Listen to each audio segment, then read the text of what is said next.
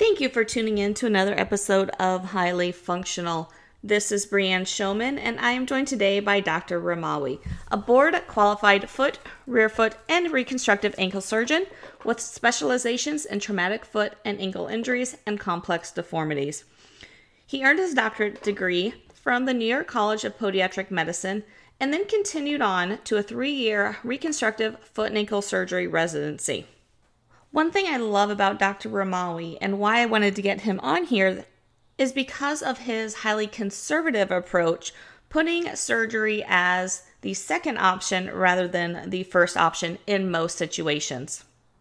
I think you'll enjoy this conversation that we had regarding different diagnoses, what conservative treatments can be done for them, as well as when surgery is possibly necessary. So let's tune in. Doctor, thank you for joining me today. How are you? I'm well. Thank you for having me. I appreciate it. You are quite welcome. I am super excited for this. I've listened to you on a couple other podcasts, and I love where you come from on things. And so I was super excited to get you on here and share with all of my listeners as well the wonderful information that you have, since you have a very extensive background, which I do want to get into. So first and foremost, I just want to talk about your background in general and how you got into becoming or why you chose to become a doctor, and specifically why you chose to look at that foot and ankle area as a profession. Yeah, absolutely. So growing up, actually, I was involved in a numerous amount of sports, and I repeatedly suffered ankle sprains. And the last injury was enough to just end my career very short. So I always wanted to pursue a field that mixed sports and medicine. And growing up, that was either for me orthopedics, and then later on when I discovered podiatry, just made more sense to do podiatry since it's a field dedicated to just the foot and ankle. So I kind of just pursued that realm and haven't looked back since. Awesome. Now, when we're talking history of injuries, are we talking fractures, just a lot of sprains? We had multiple sprains that were just, I never even saw attention for them because, everybody just sprains their ankle and just goes about their day, whether they tighten their sneakers or just rest for a day or two. The last injury actually ruptured my syndesmosis ligament, and that was basically over after that. And the problem with that injury is, again, I never saw treatment. And by the time, 8 to 10 weeks hit and I didn't feel better, I finally sought treatment. And by then it was too late. So what sort of treatment at that point did they do for you? Nothing. I mean, the ligament at that point just scars in 8 to 10 weeks post-injury. There's not much that could be done. If you have residual pain, then they could go in there and address it. But at that time, the two bones, the tibia and the fibula, were approximated enough where the options were pretty much limited. Okay. So bring that to present day. What limitations or do you have limitations, I guess I should ask, because of all of that and not getting treated? Yeah, absolutely. So in basketball, your jump off foot is your opposite extremity, which is my left foot in this case. So my jump off strength diminished greatly. My speed decreased as well. And then there's certain positions that I'm just unable to do because my ankles just has residual pain. So I'm not familiar with yoga positions, but there are certain positions that I get down on the mat and perform that I just can't put any pressure on the outside or the inside of my ankle. Okay. Awesome. And I just wanted to kind of bring that up just because, as medical professionals, we, especially in our younger years, we don't get things taken care of, and we do see the effects of this later on. So I definitely wanted to point out that these things happen and it does limit us later on in life. Yeah, absolutely. And that's kind of why I take every sprain that comes in serious. And part of my lecture series is making sure that everybody comes in for an evaluation, no matter how minor the sprain is. If you really take a consideration into the ligaments are soft tissue structures that are meant to hold two bones and make sure those bones don't separate. So if you sprain your ankle enough to cause pain or any sort of damage, for me, that's significant enough to seek evaluation and be treated properly so you don't have these issues later on. And I usually tell patients, I know firsthand what can happen if you neglect this. So just go out there and seek evaluation, no matter how minimal or maximal the injury may be. And I love that you say that because when was this? This was early PT school. So this was 16 maybe years ago. I had a severe sprain, wasn't getting better, went to Ended up being 3 different physicians because the first 2 blew me off of it's just a sprain, you'll be fine. Long story short, and ended up needing surgery because I had some ligaments that were completely shredded and just weren't restabilizing itself. So as an athlete and just as a functional human, I think it's important just to get things checked out, even if you do think it's just a very minor thing, because it could be a lot worse than what people think. Yeah, and I would definitely seek specialist's opinion because sometimes you go to these general doctors or an urgent care, and they do a phenomenal job because they have a sound knowledge of everything within the body, but not necessarily enough to say, "Hey, you're completely clear." So if they take their X-rays and say, "Hey, I don't see any broken bones," it doesn't necessarily mean you're clear of all injury, and you should always make the step forward to see a specialist in that regards. Absolutely. So how does what you dealt with as an athlete and as all these with ankle sprains went on, not getting them taken care of, how does that influence how you specifically do treatment and assess a patient of yours today? Yeah, I'm much more aggressive, I would say, than most people, just because these effects have lasted very long within my own experiences. So when a patient comes in, whether it be a grade 1, 2, or 3 ankle sprain, I'm treating them from day one, whether it be cast immobilization or bracing, and then graduating them to functional rehab with physical therapy, and then eventually graduating them to proprioceptive training to assure that this doesn't recur. Because mind you, my injuries were recurring until the final and last injury. So I always wonder if I had gone and sought out a professional opinion, my first ankle sprain, and they did this regimen for me, would that have prevented further injury? And I believe so, because the research and studies have shown that someone who has an ankle sprain and goes through the rehab process, including proprioceptive training, they have a less likely chance of doing this again. So I'm definitely more aggressive than most when it comes to even minor ankle sprains, to the point where 1 or 2 patients have looked at me funny when I told them, "Hey, let's take it easy for the next 7 to 10 days. Then we'll do passive, then active range of motion, then we'll get you some balance training." And they would just be like, "Nah, I don't think it's that serious," and go away. But from my experiences, again, if a ligament it causes pain or enough injury to cause you pain, then you probably did something, right? Absolutely. Absolutely. When talking about proprioception, I was going to get into this a little bit later, but actually this is a great segue into it. There's a lot of kind of research out there, and I'm not total research based on everything, but as looking at proprioception, being barefoot versus being in a shoe. So are you suggesting people train proprioception both without shoes on and with shoes on to kind of get both aspects of function of life, or what's your suggestion on that? I think balance is key. So no pun intended. When I mean balance here, I mean balance between both barefoot and in sneakers. The reality is, I know people want to do everything barefoot as far as proprioceptive training, but in reality, you're going to be using that in shoe gear. Every day walking in life, or whether it be running or training for a marathon, etc., that's going to most likely be in shoe gear. So you kind of want to adapt your body and your proprioceptive receptors within the shoe gear you're going to be doing the actual physical activities in terms of shoe gear, does it diminish your proprioceptive training? Absolutely. You know, you're buffering out some forces, but you're buffering out some sensation as well. So again, balance is key. You want to do them in both. If I were to pick one over the other, in my humble opinion, it would be in shoe gear, just because that's the physical demand you're going to be expecting from your body. And Okay, makes sense. Makes sense. Let's dive into a very common injury. I know you see it a lot. I know I see it a lot in my athletes, and that is plantar fasciitis. And first, I do want to talk about plantar fasciitis. Like, people just kind of lump any pain in the bottom of their foot as plantar fasciitis. So I do want to first have a discussion as far as what true plantar fasciitis is and what could also be going on that bottom of the foot pain that kind of mimics it. Sure. So plantar fasciitis, there's a ligamentous type structure on the bottom of the foot. It starts at the heel bone and kind of spans itself out to the 5 digits. When this ligamentous type structure becomes inflamed, you add the itis at the end, and hence you get the word plantar fasciitis. This pain can be troublesome to a lot of people. They wake up in the morning, that first step just is too gruesome for them to handle, or they're sitting down for a prolonged period of times and they get up off their chair and that heel is just killing them. So you want to address that when it comes. As far as differential diagnoses, there are many things that could kind of mimic the plantar fasciitis.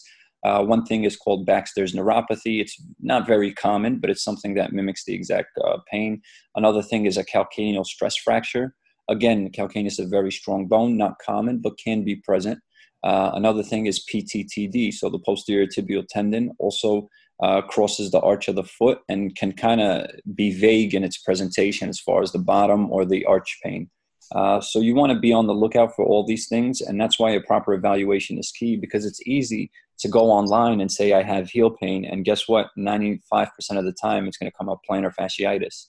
So you're going to treat it as if it's plantar fasciitis. But in reality, if it's something else, you may be hindering your progression and healing. So again, the theme of this talk, I think, is going to be to get a proper evaluation, no matter how little or big your problem may seem at the time. Definitely. As a physician, what do you do specifically for plantar fasciitis when someone comes into your office? Sure. I have a very conservative algorithm that I perform. So if a patient's coming to me, and this is all going to be individually based, nothing's uniform. Not everybody's going to get the same treatment. But my first line of defense tends to be just your normal conservative care. So stretching is going to be a big thing. The use of a night splint is going to be a big thing. The frozen water bottle, in which you put a water bottle in the freezer and then you roll your bottom of the foot on it after work, that's a big thing. I do some taping, a low dye strapping when they come in. If it's so inflamed that they can't walk, I'll supplement it with a cam walker in the beginning period, anti-inflammatories as needed. That's kind of my baseline. However, it's going to change as people come in. So if someone comes in and they're 2 months out and saying it still hurts, then we're talking about supplementing it with injection, physical therapy, other modalities that are going to help them even further. And then the chronic plantar fasciitis, I'm looking at different things completely different from conservative. We're talking about shockwave therapy, laser therapy, other things out of the box that may not be my first line of defense. And then in the rarest occasion, we're talking about 5% of the time, if that, surgery if needed. How often do you use orthotics in this population? Plantar fasciitis depends on the foot type. Oftentimes, these people will have a pronated foot type, meaning flat feet. So to prevent the onset of recurrence, orthotics will be necessary. So if someone tells me, I'm a runner and I'm constantly getting plantar fasciitis, I'm going to tell them, okay, this has happened once or twice. We need to supplement you and give you some support. And that support is going to be in the form of orthotics.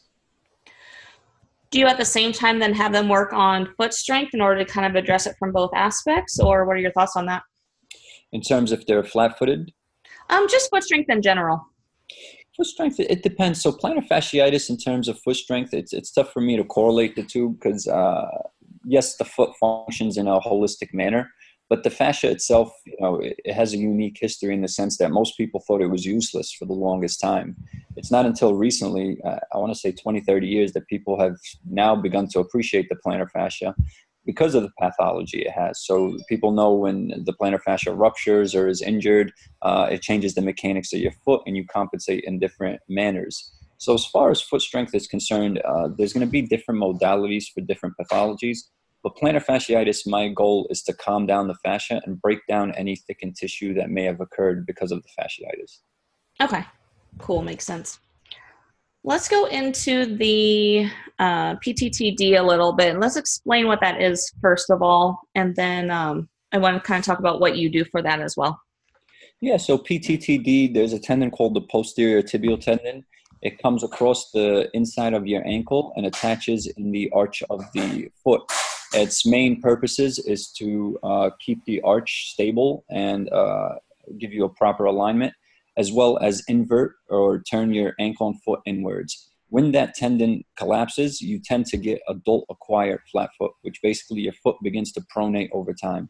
Now, the problem with this is the more your foot collapses, the more pain that you'll begin to get because the tendon this whole time is trying to fight that collapse. Its main job is to make sure that arch doesn't collapse. And when it does collapse, at a certain point, the tendon just gives up. It says, hey, I can't do this anymore. And if anyone's ever had this, they know that degenerated tendon sends off pain receptors that kind of hurts. So The idea here is to prevent the progression of this disease, because it'll get to a point where the only choice we have is surgery. So you want to make sure you catch this early and treat it early. Now, this scenario specifically, orthotics is a very great modality in terms of preventing the progression of the problem. Awesome. How often do you see how do you want to pronounce it, peroneal perineal tendonitis? Very common, very, very common. I think it's often neglected, especially in the setting of an ankle sprain. The perineal tendons are often missed and should not be overlooked. So perineal tendonitis, perineals, again, they're responsible for turning your ankle outwards, or what we call as eversion. They're responsible for 60% of that. So you could tell they're obviously often working in your normal day-to-day mechanics, whether it be running and walking and etc. It is something I see, and I treat it just like every other tendonitis, a period of immobilization, anti-inflammatories, and then we follow up with physical therapy and possible orthotics if needed. How long are you typically immobilizing people with these? It depends. It depends at what point they come and see me. The acute phase, in terms of scientific markers, lasts anywhere from 3 to 10 days. So it varies for different people. I usually do a week. So I'll see them. I'll put them in a boot. I'll say, come back in a week, and then we'll assess you then. I rarely progress them out of the boot and straight into a sneaker. It's more of a gradual progression into protective shoe gear, whether it be, okay, you're going to wear the boot for X amount of hours one day and then decrease it, then go back into a sneaker, or we're going to just go from a boot to protective brace, then a sneaker. Again, this is all an individual basis depending on how bad they're affected. Definitely. And then the last diagnosis I wanted to talk about, or at least kind of get into a little bit, is the Achilles and the tendonitis, tears, inflammation, everything that happens with that structure there. Yeah, so the Achilles tendon, the longest tendon in the body, the strongest tendon in the body, can withstand 10 times your body weight at certain points. So it's a very important structure in terms of the foot and ankle. Tendonitis, tendinosis, and ruptures are not uncommon with this tendon, just because there's a high demand for it to function. So patients will come in, and if we're talking about just general tendonitis or tendinosis, they'll complain of pain in the back of the heel. They'll complain of pain when they're, descending down the stairs or pressing the brakes on their car, things that demand the Achilles to go into action.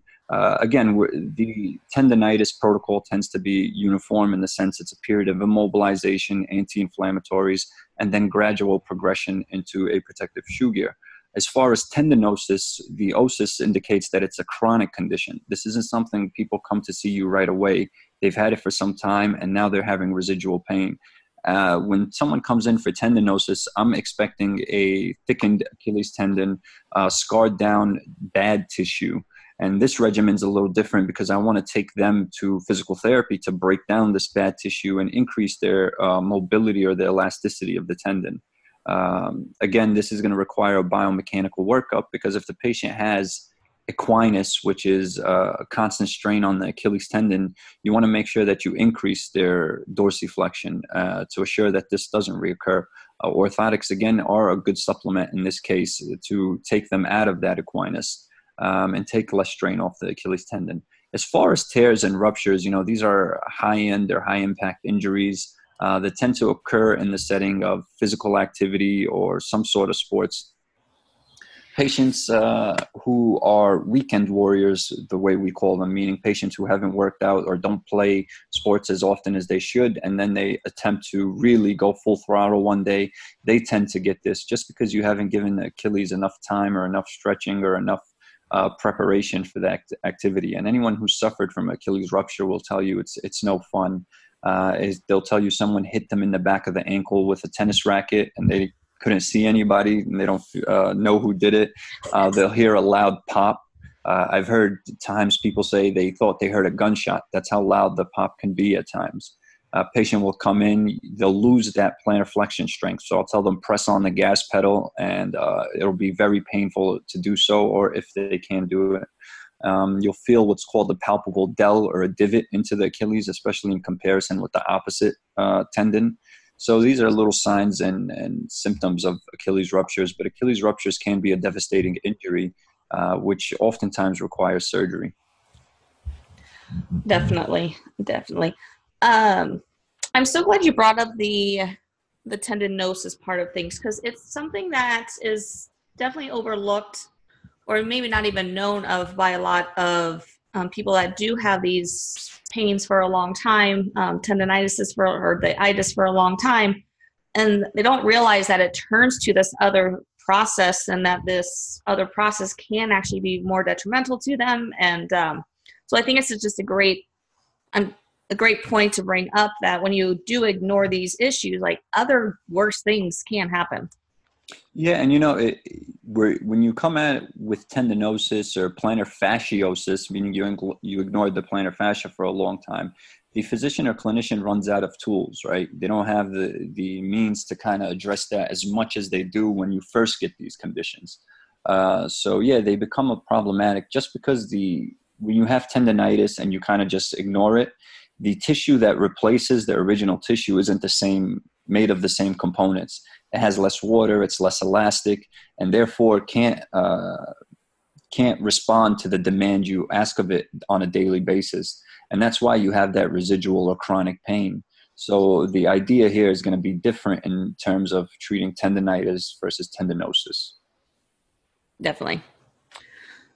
Do you see any like sport to sport, individual to individual demographic, however you want to put it? Do you see consistencies in like what diagnoses you see in different populations? It's tough to say because I see a wide variety of patients and not enough volume to make that assessment. There's obviously well-known studies that show some individuals in certain sports are more prone to other injuries than others.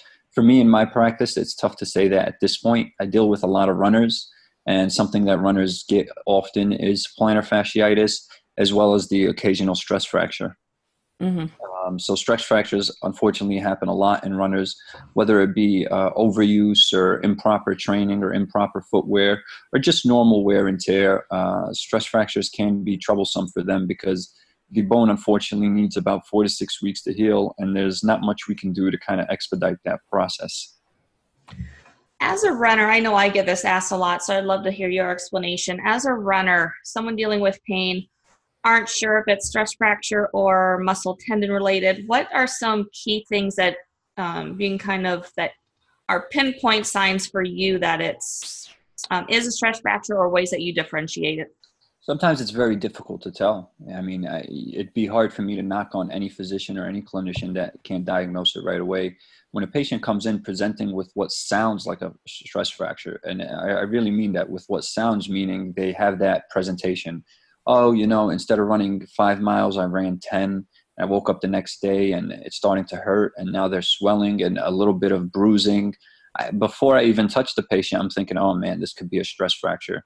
So we palpate each metatarsal individually and see if we could elicit any pain. If we can't elicit pain, then my diagnosis is a little more confirmed for a stress fracture.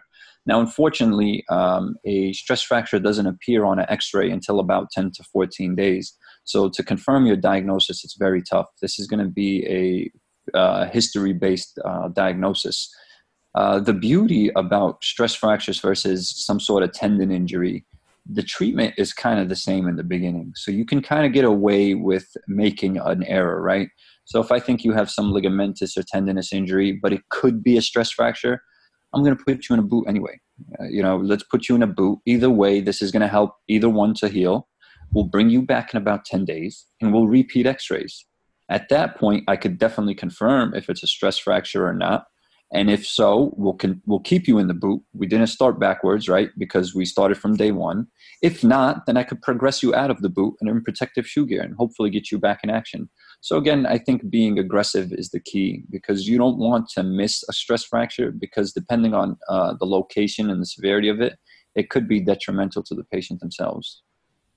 Yeah, definitely.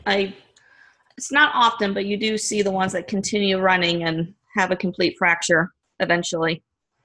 Yeah, absolutely. Runners, they love their craft, and anything that kind of stops them from it, they don't want to accept it sometimes. So I appreciate their ambition, but the talk I usually have with them is about longevity. I kind of make the case that, hey, let's sacrifice these next 4 weeks so you're able to run 3 races in the next year or so. Mm-hmm. And that kind of resonates with them, and they say, okay, that makes sense. And there's things they could do in the meantime that make sure that they don't lose their endurance, such as biking or swimming and other non-weight bearing activities. Absolutely. I mean, I've dealt with stress fractures in my past, and I was in the pool every day and definitely didn't lose my endurance by any means when I did that. So yeah, swimming is great. Swimming is absolutely phenomenal. You know, the more I learn about the benefits of swimming, I'm very upset that I never learned to swim myself. So that's definitely one of the recommendations I give. when you're assessing someone, when you're watching them walk, are you looking up at kind of what the hip and the back area are doing, or do you leave those more to the therapist once you send them there? No, I try to look at everything. I know it's our job to focus on the foot and ankle, but if you pay attention to the shoulders and hips, they kind of give you clues on what's going on, and or to confirm what you suspect is going on. The body compensates in different ways. Your body is one big kinetic chain. If one thing is off, other things will take the load for it. So if I suspect you're pronated on one foot, I'm expecting to see certain things on your knees or your hips to kind of compensate. And if I do see those things, then I know for a fact, yes, that's what's going on here. How often are you seeing more where the foot is referred pain from the back rather than actual foot issue? Often, actually. I work very closely with the chiropractors in the area, and they'll send me their residual back pain patients. And that's the setting I often see them in. It's not something that people come in and say, I have back pain, just because they're not going to come to me for back pain. But chiropractors will work on people for, X amount of time, and they'll say, can I send you to a podiatrist? I know this sounds weird, but I'm starting to suspect that you have another root for this problem. And they'll come in and I'll notice they have some sort of limb length discrepancy, or they're pronated on one side. So that's causing their muscles to tighten on their back on the ipsilateral side and things like that. And believe it or not, we get them into protective shoes or orthotics and kind of decrease the load or increase the integrity of the foot, and their back pain tends to resolve. So it happens. It definitely happens. I love that you had that relationship with those chiropractors, because I've written a couple of blog posts on it as far as just the foot as the foundation and how much that foot plays into everything up the chain. And if we don't have that all working together, that it can contribute to a lot of things in the hip, the back area. Absolutely. And there's a lot of people that research this as far as how having a certain foot type will change your center of gravity, or it'll alter your mechanics from hip flexors to tightening the back muscles to changing the mechanics of the knee. So it is one big kinetic chain. And with the foot being the foundation, you want to make sure the start of that chain is as strong as can be. Assuming someone transitions properly into it and doesn't just go from, a 10 mil drop to a minimalist shoe and cold turkey, what's your opinion on minimalist shoes in general for running or day-to-day use? Nothing is black and white when it comes to physical medicine, right? Everybody has their own protocol for each individual. As far as general advice for the public, unfortunately, the research just doesn't provide enough proof to go ahead and support minimalism full throttle, especially for everyone, right? It's tough for me to say everyone is going to be fine in minimalist shoes. Everyone is not susceptible to injury if you make that transition. So for me to protect myself and my patients, I have to go with what's proven to work and what's worked for a longest period of time. And in this regards, it is sneakers. There are some researchers that will provide benefits to minimalist shoes, but even then, I think the most optimistic one I've come across personally, anyone is more than willing to share some of their papers with me, is the transition from sneaker to minimalist shoes over a 10-week time frame.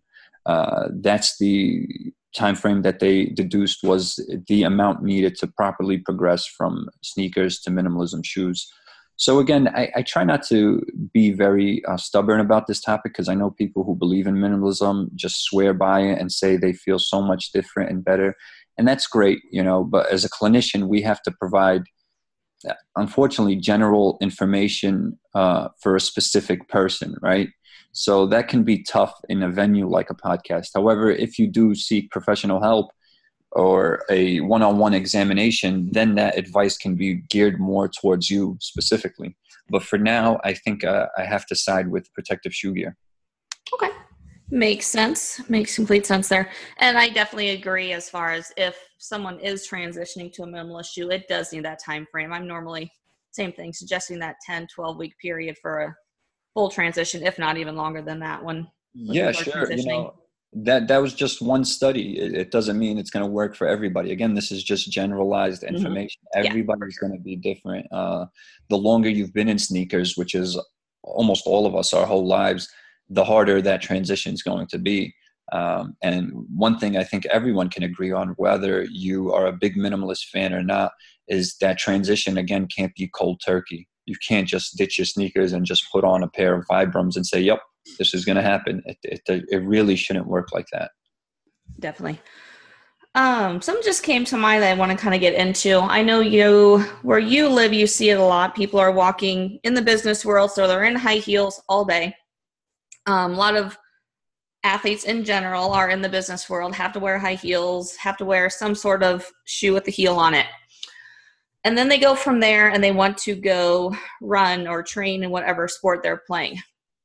Obviously, that Achilles, everything's kind of in that foot is really tight, is really short, and then they go to activity where they need more dynamic, more extensibility. What are some ideas you have for people for that transition that they can do to warm up prior to actually getting into their activity?